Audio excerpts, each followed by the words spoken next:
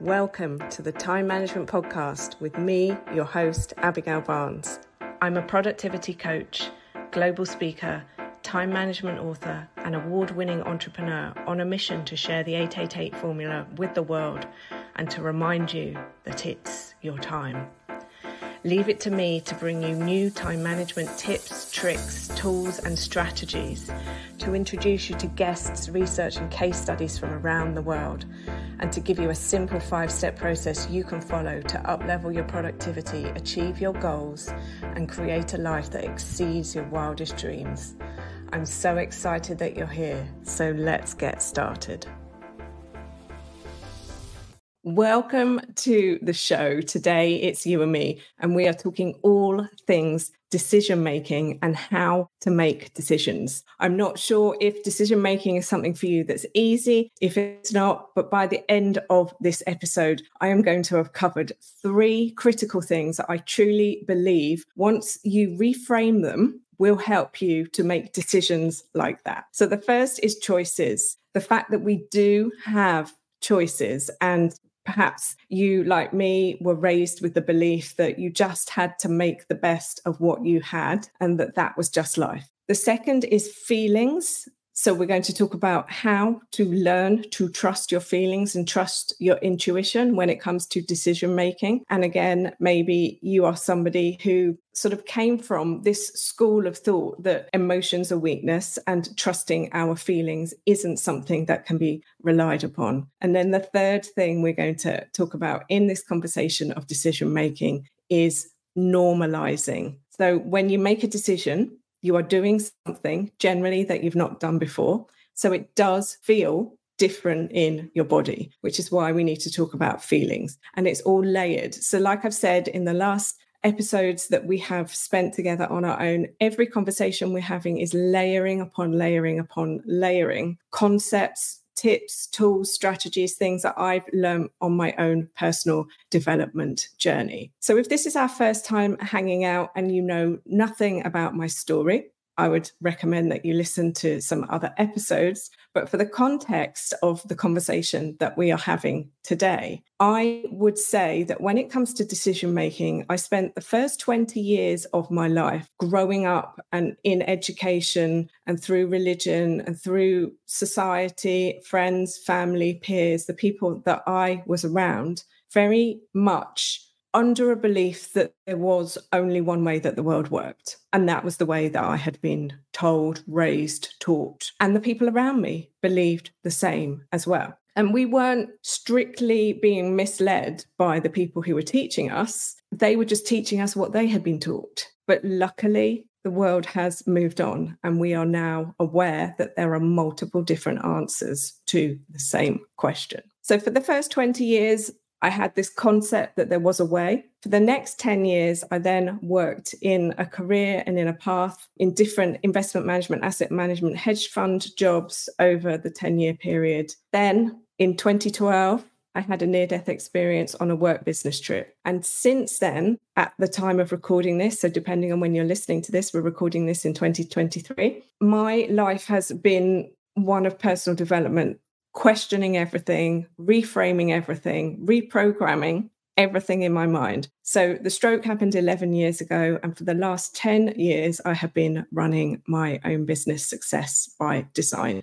training. So that's just to sort of give you a preface if this is our first time hanging out. But if it's not, then you will already know most of this from before.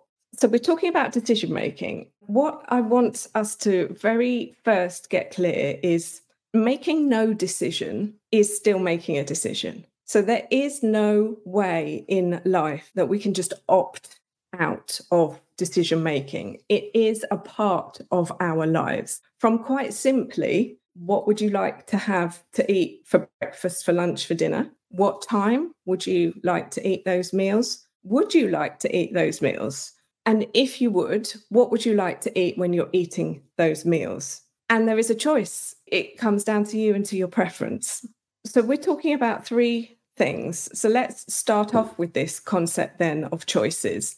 There are choices. You do have the ability to choose and choose again. And partly we are conditioned that there aren't choices because perhaps there weren't at the time when we were young. So we just accepted that then in that period of time, there were no choices. And we've never questioned it truly again until now. Until now, we're saying, but I would like to have choices. And what if there were choices? And what would my life look like if I could choose and choose again? And part of the concept of choosing and decision making, where we struggle in the very beginning, is a concept of right and wrong, that there's a right choice and a wrong choice. And if we make the wrong choice, then that's it. And if we make the right choice, then that's it. One of the greatest lessons that I've had on the personal development journey for the last 11 years is there aren't right or wrong choices. There are just choices. And there are consequences or outcomes to a choice. But the more I build my own confidence, the more I build my own self-belief in my ability to be resourceful, to handle my life, to be empowered, to deal with problems, the more comfortable I become with dealing with whatever happens as a result of making a choice. And therefore, they're not right or wrong choices. They're just choices with outcomes. Does this make sense? And so it's almost taking away like a threat level that we were programmed with, that if you make the wrong choice, that's it, that's the end, you are going to die. And this really is linked into the fight or flight, the rest and digest, that was triggered for a lot of people during the pandemic. And this is when we all started to become more and more aware of the chemical processes that are going on inside of our bodies, whether we truly know it or not. So we have choices. And if we don't feel like we have choices, then what would need to happen for us to feel like we had choices? And that's a coaching question, and that's a coaching type of conversation, where you start to ask yourself and you start to explore the story I'm telling myself, which is taken from the work of Brené Brown. She says, the story I'm telling myself is I don't have a choice, but there's always a choice. And when you take a decision knowing it's my choice and I will handle whatever happens, then you will handle whatever happens. So we've talked in the past about the fact that at the age of 18, I had operations for scoliosis on my spine. And one of the consequences of having this operation was the chance of paralysis. Now, I had to make a decision at 18. Was this what I wanted to do, knowing that this could be a consequence? And I made the decision, and thank goodness, there were no side effects like that. But had there been, then I would have found a way to handle the consequences, outcome of the situation, like I have for every other thing that has happened to me in my life. And so in the spiritual world, there is this concept of what is happening to you is happening for you, to prove that you can overcome what's happened. Now, this is a sensitive area, sensitive conversation, because some of the things that have happened to people are not fair. They're not acceptable on anybody's scale in any way, shape or form, but they've happened. And you're still here to live to tell the tale.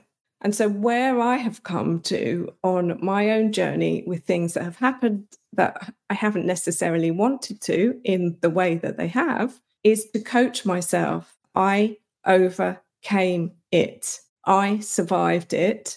And now I thrive from it. So I have moved from a victim to a survivor to a thriver. And it's possible for all of us. If it's possible for me, it's possible for you. But it is a process. It is a journey. And like I say, it's a sensitive subject depending on what experience you may have had and how recent it is.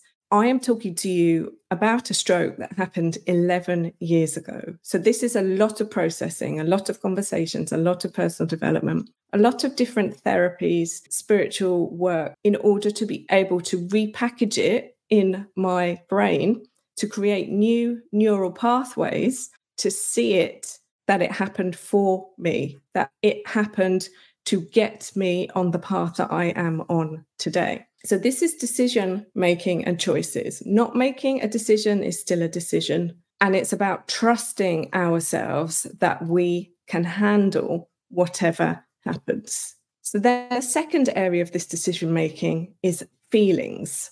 So feelings are part of being human, but feelings have had a bad rap for a very long time. But to contextualize it from a helicopter point of view, why feelings have had a bad rap. So 100 years ago, what was life like? 200 years ago, what was life like? 50 years ago, what was life like? We don't fully, truly know. We know from reading books, we know from watching things, we know from secondhand conversations passed on, but different people acted in different ways and then passed it on and passed it on and passed it on. And if you imagine what happens when somebody passes something on, it gets watered down. So when people talk about feelings and when they talk about emotions, for 100 years, for 50 years, there wasn't really time for people to have an emotion, to have a feeling. There wasn't really the opportunity for people to have choices. The world had been at war. There was a global depression. So people had to deal with things how they dealt with them. But what happens doesn't need to continue. And what happens and what happened doesn't make it acceptable going forward. We are now sort of more aware of the power of emotion. So then we can use our emotions more successfully to create the lives that it is that we want to be living. Or not, it's a choice. But when you understand that you are creating your feelings by the story you're telling yourself about how you feel about what has happened, nobody is holding a gun to your head and saying, you need to feel this, you need to feel that. They may have raised you to be like that, but you have a choice to change. Now, is it simple? Yes. Is it easy? No.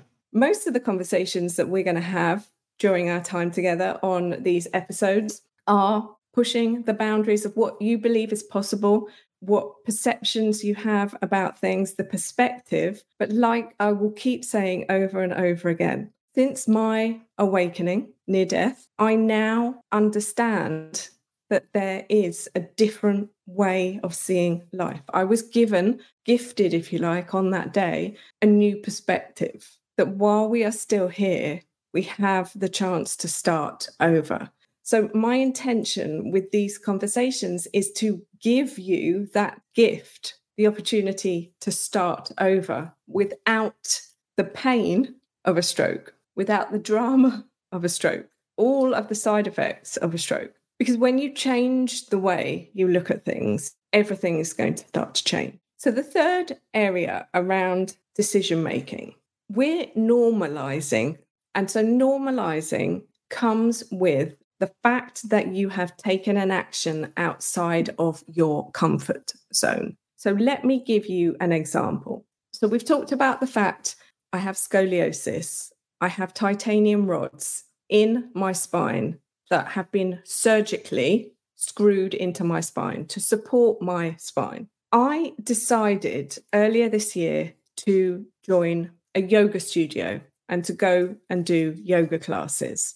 Now, when I told my physio, who I see for my scoliosis, he was happy but not happy. He was happy that I was doing something that was good for my mental health. So the movement that I do on a daily basis to move my body, I find it very meditative, very mindful, and I find it very helpful for my mental health. But some of the postures and poses are not going to necessarily be good for the long-term health of the body that I have. Because it's screwed together, other parts of my body are overcompensating, which means that they are being used more than some parts. So the physio is to help me to strengthen the parts I'm not using. The yoga is just making me strong and helping my mental health.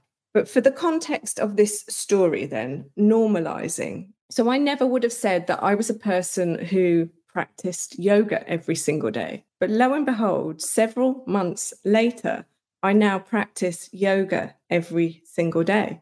And for me, moving my body in a yoga format has just become normal. But at the start, 100 lessons ago, 100 hours ago, it wasn't normal. And the first class I went to, I was huffing and puffing. And if you understand anything about yoga, when I say I couldn't hold one of the main postures, which is the down dog, I couldn't hold the down dog for more than a couple of seconds.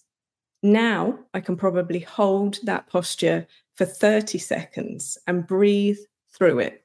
So it's become normal for me. The other thing, when I first started going to the classes, I chose a specific part of the studio to put my mat out, and that's where I was going to be. It was, just for reference sake, the back right side of the studio. I don't know why, but that was just the place that I felt comfortable. But all the time I was there was a part of me looking at the other people, noticing that the front left of the studio was where the strongest people were practicing.